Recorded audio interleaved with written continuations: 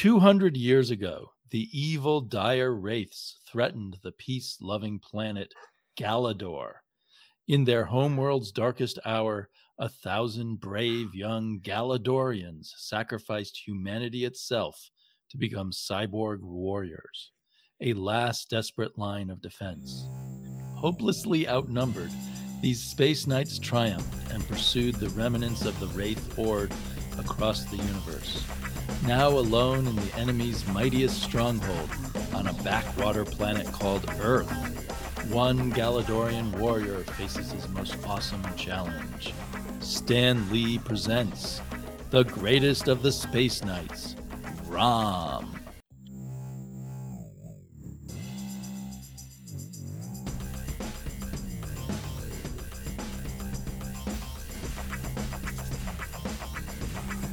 Welcome everyone back to Never Stay Dead. We nearly died that time, but we are back. I am Damien, and I am here with my good buddy Matt. Hi, Matt. Hello, Rom Lover, Unit 1. Read-only memory. Yeah, what? That sounds technical. Let's use that as a name. That's really what it feels like. So tonight we are discussing Rom Space Knight. Issues 1 through 10. Issues 1 through 10. You don't have to read them closely. Not through 75.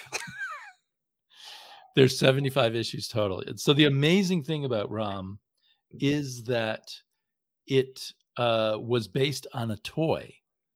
The toy only lasted 1 year.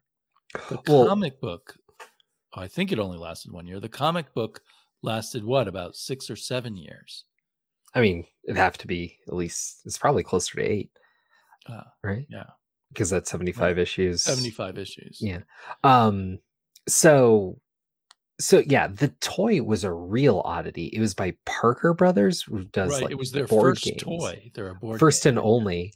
And they wanted to start a toy line, but instead of doing a toy line, they did one toy, and then they went to Marvel, I guess, to, instead of a cartoon, do a comic to build hype and do all that. Though this predates a lot of the G.I. Joe and Ninja Turtles and all that would create that formula. There was a point at which it was illegal to do cartoons that were toys. Oh, that's right. There's some Reagan. And Ronald Reagan changed the laws. And since this started in 1979, Ronald Reagan was just running for president at the time.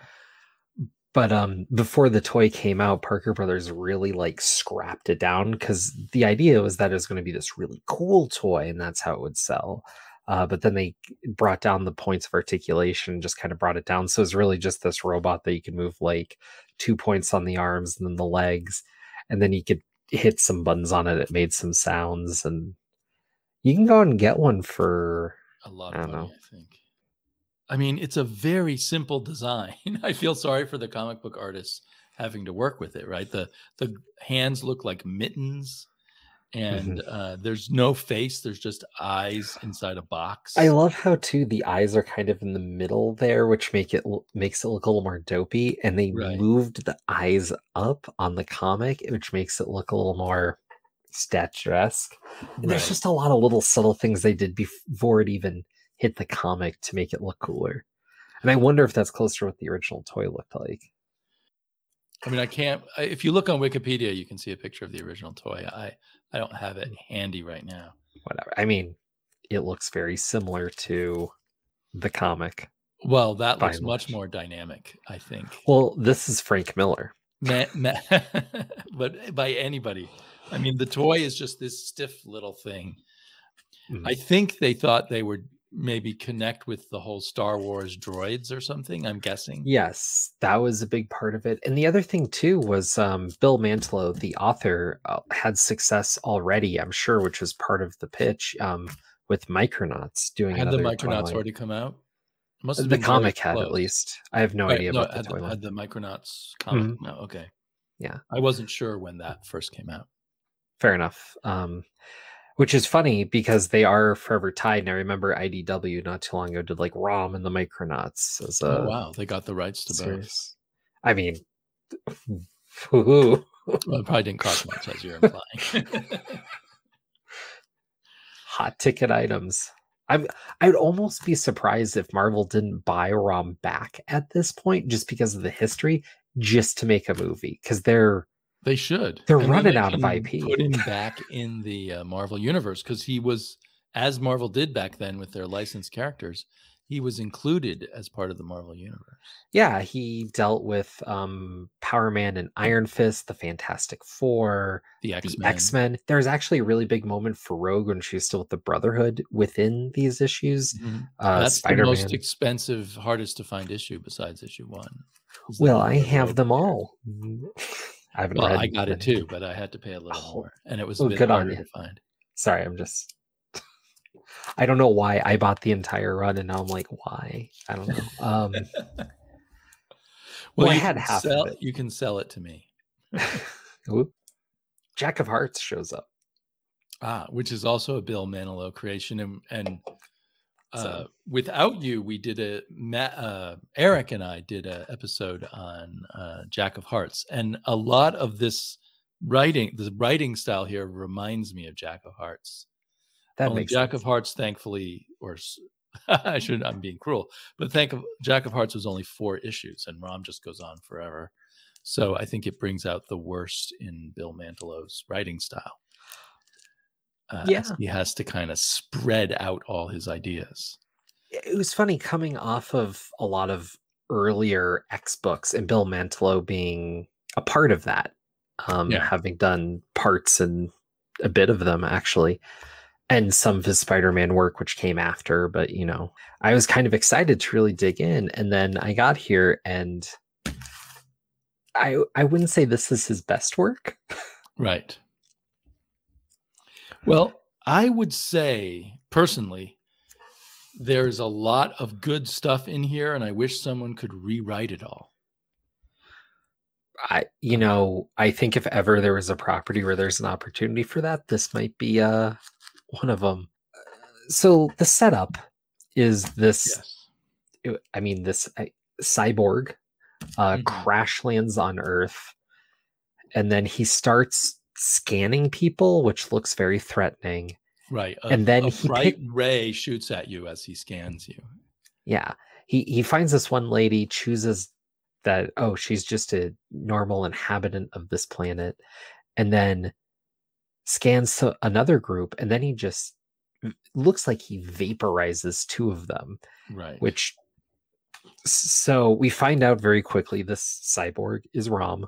What a shock. And then he is looking for these aliens, kind of like you read earlier, the Dire Wraiths, who did something bad to his planet, attacked it.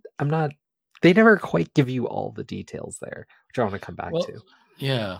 I think the implication is they had kind of a galactic civilization, maybe. And they started attacking because we get flashbacks throughout these 10 issues.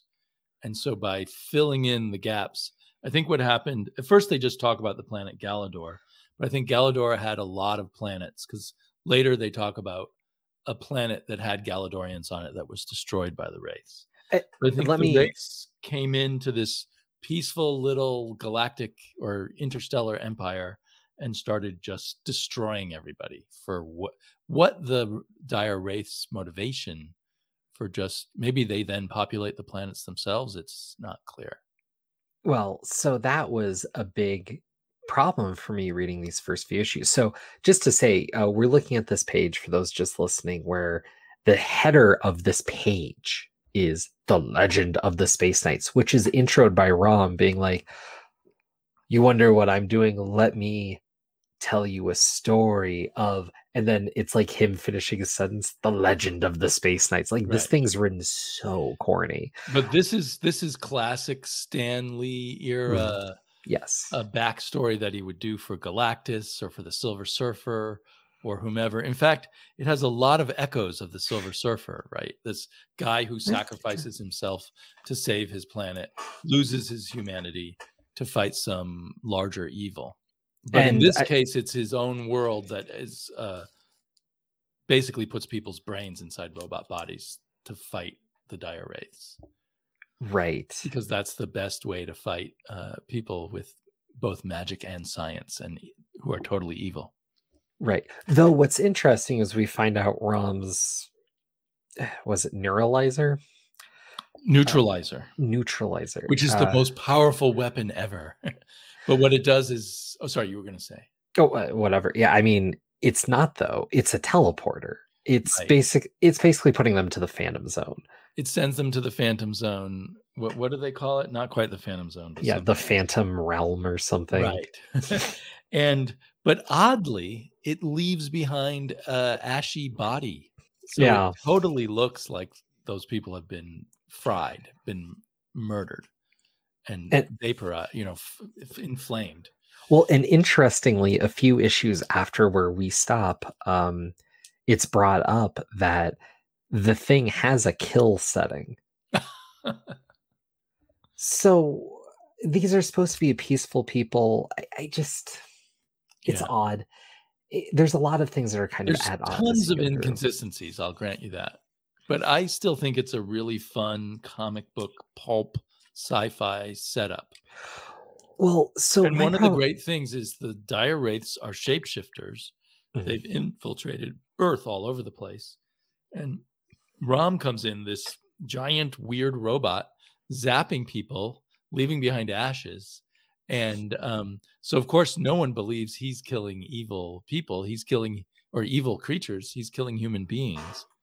And eventually the girl, Brandy Clark, comes to believe him and gets some evidence. And her boyfriend, everyone thinks she's crazy. And her boyfriend doesn't believe her. But then eventually he gets some evidence. And then it's just Brandy and Steve, the only two who believe him. So it kind of has an invasion of the body snatchers vibe in there. It does. Who do you trust? Who is real and who isn't?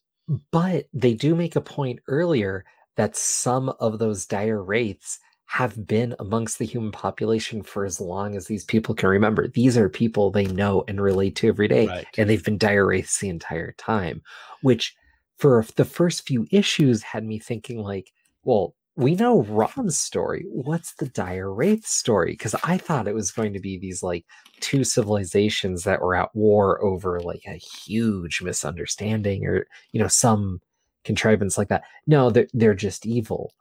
They're totally evil. Yeah, there's no... and like I said, I have yet to parse out what their motivation is, even for destroying planets. Right. So it's kind of an odd mix of, because it was a toy and they sort of thinking it's for little kids of just pure good and evil, but all these different kind of things going on in that whole kind of paranoia. And of course, Rom is consistently stupid and not understanding. Hey, I told you these are aliens. Why don't you believe me? As he shoots people and burns them up that everybody has known all their lives. Right, which for the greatest warrior of some great galactic race, who's been fighting for 100 years, you'd think he would have a lot of experiences. And then 200 in deep stasis, just getting from point A to point B to Earth or whatever. Right. Yeah, he's incredibly dense. But that's part of the gimmick that drives it forward. Mm-hmm. And so then they kind of, every issue or two, they throw something new at him, right? Pretty early on, they find this criminal whose name sounds vaguely familiar to me, Archie Stryker. Isn't there a Stryker in the whole X-Men thing? Yeah, he's one of the Sentinel, or the Strikers, right? Are one of the creators of the Sentinels, or the politician and the Sentinels. Anyway, Archie Stryker gets tricked by the dire wraiths to have his head kind of implanted inside a Space Knight outfit and fights against Rom. And then I forget what was next. They have to fight the hellhounds of the Dark Nebula, which are some kind of dogs that then turn into some kind of humanoid looking creatures who attack. And the issue 4, the Archie who's put inside that suit, who's called Firefall. Right. His suit is supposed to rival Rom's. Yes. the But second greatest warrior's suit, and it was his best friend back on Galador who had that suit.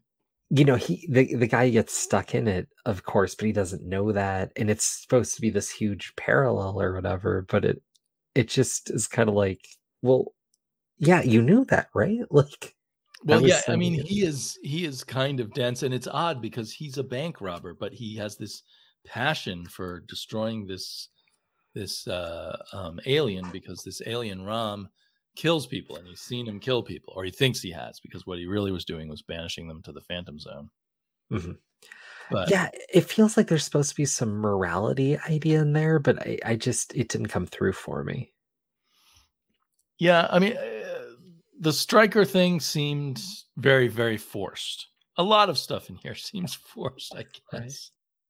And then they get attacked by thornoids, which I guess are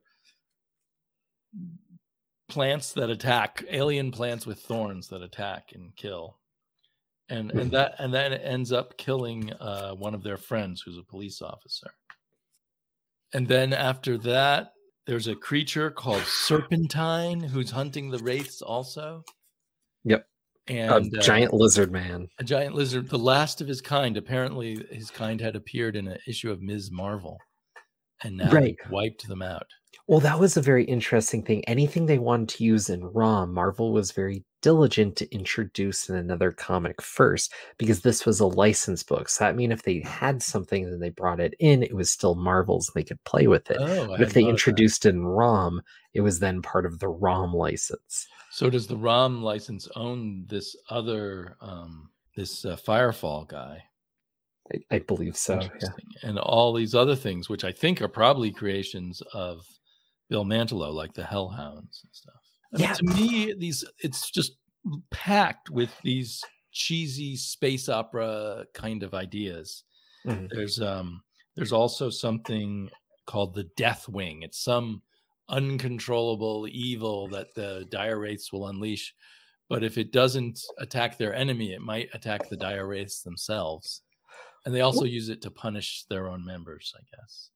Well, and eventually you find out between the Dire Wraiths, there's the males and the females, and the males are the science-minded ones, and the females are the magic user ones using this chaos magic. And well, there's a scientist named Rachel Sweet who's a woman. It's not fully introduced until like way later. You've read ahead. Well, I read about it. Oh, you read about it. I read some cliff notes to help. There's another episode where there's a living house, a magical living house, which is a demon that Doctor Strange has fought before, apparently. Right. Which the Rom's companions are struggling with. And so Rom has to deal with that as a way that to connect him to them. What's very interesting is like every issue has like a plot point and then a point for the greater serialization. Right. And so there's kind of like 2 or 3 real beats in every issue, but every issue is like a peck along the whole. And I really wonder how far they knew they were going to have, because this series really feels like they knew they had time to settle it. Or maybe by setting it up this way, at any point you could end it in an issue or two, right? You would just suddenly say, well, that's the end of the journey. Like it's kind of a journey to battle the Dire Wraiths, and in each step there's something new that Rom has to deal with. That's true. In a way, it's this kind of plotting reminds me, and I believe they got it from comics, of Buffy the Vampire Slayer, where each season would have a big bad that Buffy ultimately had to defeat. But along the way, there were lots of little other adventures that inched you a little bit closer to the big bad, but weren't always about the big bad or tangential to the big bad. Yeah.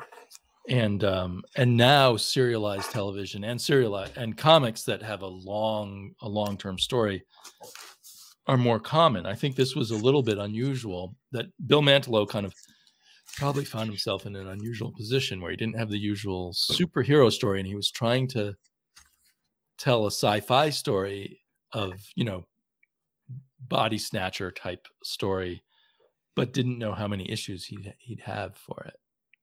I'm Right. wondering as you go along if he builds up the mythology or the mythos of both the Dire Wraiths and the Galadorians with Oh, more detail. they do. That was something that also threw me off. The Galadorians are referred to several times as humans. Right. In fact, in that very thing, the intro thing that I read, they say he gave up his humanity. Mhm. So in the mind of these comic book writers, people on other planets are somehow have evolved exactly like us and are humans. Yeah, that threw me If they're for a good while. guys. Right. And so I guess even I don't know to what extent Stan Lee thought this, but even the Silver Surfer was basically a human until he became the Silver Surfer. Right. Norrin Rad. So I like this format. And it suddenly I kind of poked fun at myself because you may remember when we read Death Note, I complained about a stretched out story. Uh-huh. And that's basically what this is, right? Yeah. It's an endlessly stretched out story. He's the goalposts are just moved further and further away, depending on how many more issues they had. So they did this for 75 issues, I assume. But it's written much more poorly than Death Note, and there's just a lot of. So while it moves along slowly, there's a lot of verbiage and repetition and emphasizing and re-emphasizing of the little emotional points.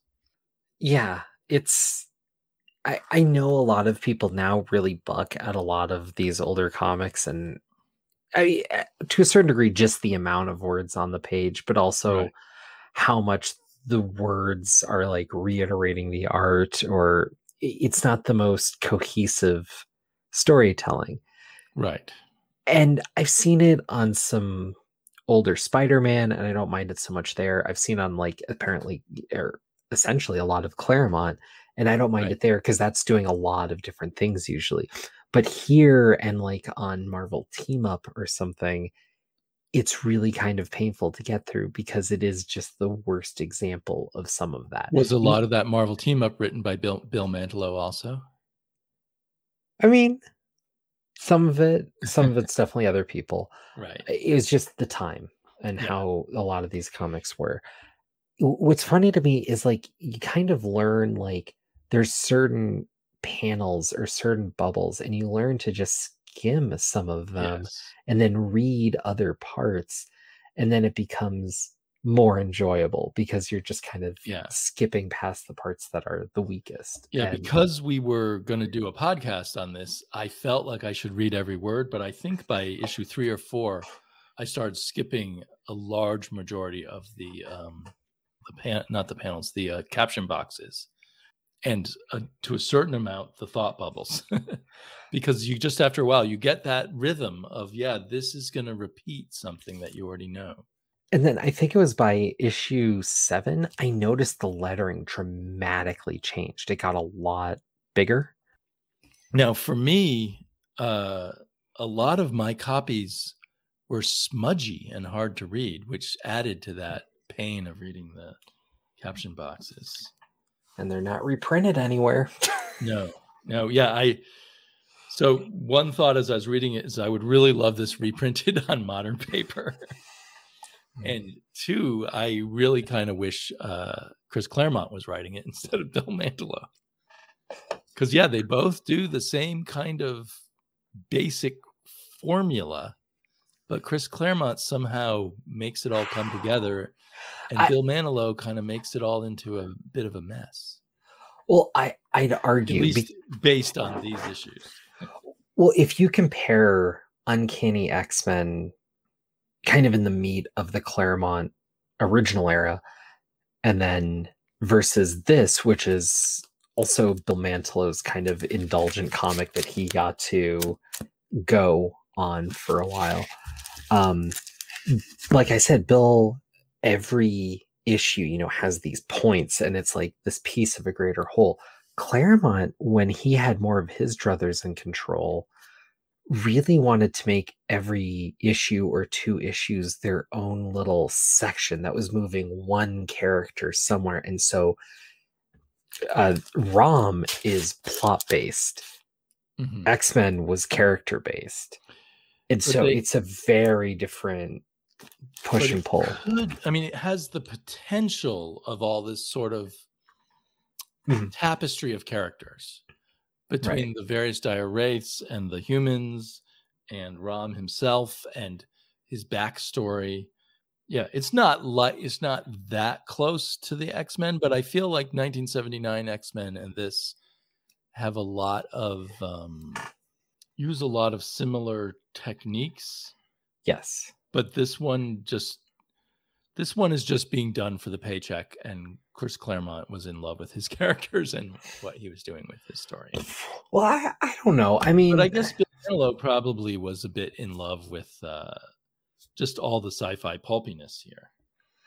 yeah, I feel like it's a very different idea and flex. And I've heard and specifically listened to people who really enjoy ROM because this is not what I come to me. This is a lot of like what people are telling you comics are schmaltzy kind of Uh-huh. low end literature or whatever. This is a lot more what they're thinking, which But I was loving the schmaltz. I mean, yeah, I was loving all the cheesy ideas like the hellhounds and yeah, the thorn plants and the the house that is actually a demon and the evil dire wraiths that are shape shifters and have infiltrated our society and stuff. And I was loving the concept that people were constantly misunderstanding what Rom was doing. It was yeah. done though at that, like, people misunderstanding Rom or Rom's stupidity and not setting it up so that people would understand why he's doing what he's doing I think was very childish, I guess. there's a lot of fun ideas in here, and you can see some of where it's going, but I wish there's a little more tension rather than going the Saturday morning Mm-hmm. cartoon route of making the Dire Wraiths just the bad guys Right. and making the government, like this, like, well, they just don't get wrong. This was very of a kind of a thing, and it had so much potential to be more. And that's not to say that was trying to say, like, there are so many fans of this that love it for what it is and how it's presented, Right. and this is just a big, great, very soft sci-fi space opera. Yeah. And I love it for what it is, but not for how it's presented. Okay, yeah. And so And but I kind of, by the end of issue 10, I was kind of eager to read more because I will read it kind of in that skimming kind of way that we talked about, but looking for it to develop some of these ideas. Now, if I got to issue 25 and it still kind of threw away every idea without following up on it, I think I might give up at that point, I suppose. mhm. Although it's hard to say. Well, and another weird thing about this book that I find interesting is how much of the talent is tied to Spider-Man, because you Ah, have Bill Mantlo, who had a big long run with Spectacular. You oh, we have did. I didn't Sal, realize that. who Sal, of had course, had a very long run on. right, and then later, do you know who the secondary main artist is after Sal Yes, leaves? Steve Ditko. Right. Which is mind blowing. Steve Ditko coming back to Marvel and basically doing what was probably a very low on the totem pole comic book. Well, and that I'm sure was just for the paycheck. Yes. And, but that whole period in the 80s where he came back to Marvel, almost everything he did seemed to be just for the paycheck. Going back to Rom, though, if you could have the rehash of Rom now, who would be your team? Who would you want to in the book? Interesting. I think I'd like Javier Fernandez, who I've just been reading on the Defenders. Okay. Have you seen those Defenders? Maybe a couple covers, but The Defenders have a very retro look to them right now. There's Javier Rodriguez. Art, the color is very wild, but the drawing style is very reminiscent of Silver and Bronze Age. That reminds me a lot of he's on Daredevil for a while. Why am I spacing this? Chris Samnee. Yes. It's a more gonzo than Chris Samnee, I would say. That's fair. With wilder panel page layouts than Samnee. Samnee is a master. I love Samnee's work. Mm-hmm. I think in a way Samnee would be too good for Rom. You need something cheesy, I think. Okay. I'm not putting Fernandez down. I mean, too sort of fine arty for Rom. And Fernandez, to me, seems very good at this kind of pulp explosion here. But who to write it? Maybe just someone like Donny Cates or something, or Tom Taylor or someone like that. Just sort of a solid, pulpy comic book writer. I wouldn't want Donny Cates because I wouldn't want that like darkest twist feel brought into it. Yeah. He always has to push things into the darker edges, I guess. Yeah. Although his Thor, I'm kind of thinking of his Thor, and I don't know if you're reading that. I am, and to me that, like, especially bringing back the old Secret Identity. Don Blake. Yeah, that whole thing, that felt very darkest twist to me. I guess so, yeah. Well, I don't know who would write it. Maybe I would write it. I mean, if you want Cates, you want Cates. That's my No, I was just trying to think of who could do a basic story and not screw it up. Like Matt Fraction or someone would just get too fancy with it. That's true. Like you just want it. I just want it to be kind of pure pulp. What about like Wade? Mark Wade? Yeah. I don't know if he can. It does. It feels a little. Mark Wade's a bit controlled. Okay. He could do fine. He would do a fine job with it. Okay.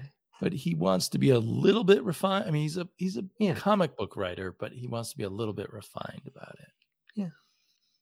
If I wanted a more refined writer doing it, maybe Kurt Busiek, but he would turn it into something completely different. Yeah. But he would understand all the pulp tropes and everything. Anyway, I'm the one who kind of forced this upon you, but you had already bought all the issues. Mm-hmm. If you want to sell them to me, I mean, I guess now I have maybe half the issues, but I do, for whatever reason, want to own them all. I don't know. I feel like I should read it through once before I part with it. I guess. I mean, if you're not enjoying it. It's hard to part with a full run like that. I don't know. That's true. We're run collectors. We're not obsessed by key issues. We're obsessed by runs. I wonder if Marvel owns the Space Knights, but not Rom himself. I guess. Because I think they did. I think in later issues, they made up a bunch of Space Knights. And I think there was a mini-series about the Space Knights in general. Huh. Yeah, probably. This was basically my choice. My fault. Next time, it will be your fault when we read The Longbow Hunters by Mike Grell. Yeah, with some very adult content, so no minors allowed. Oh, really? That adult? Okay. I have not read it yet. I have downloaded it on Comixology. Even though I used to be a Mike Grell fan, I just never believed I would like a Green Arrow story. What else did he do? Oh, no. I've only ever seen his name associated with Green Arrow. Well, he was a superstar at DC with a comic called Warlord, which he wrote and drew for years. Oh, okay. And it was maybe one of the only comics of the DC explosion/implosion era that survived. Okay. And then he left. He was an early adopter to indie comics, and he left to do two well-known series at, I want to say, Pacific and Eclipse Comics. One was called Star Slayer, which now is most famous for having the first appearance of Dan Stevens' Rocketeer. And the other was called Sable. And those were major indie comics at the time. And then after those, so he kind of grew up doing those. And then he came back to DC and did the Longbow Hunters. And actually, even before that, he was a bit of a star on his work on the Legion of Superheroes. It'd be before Warlord. And he did with Denny O'Neil, he did a run on Green Arrow, Green Lantern, actually somewhere in the mix of that, of his first period of time at DC. Cool. All right. So there you go. Old man knowledge. We will come back from the dead yet again, at least one more time, to discuss the Longbow Hunters. Sounds like. And if Matt can keep twisting my arm, maybe for more things. So, goodbye, everyone. Goodbye.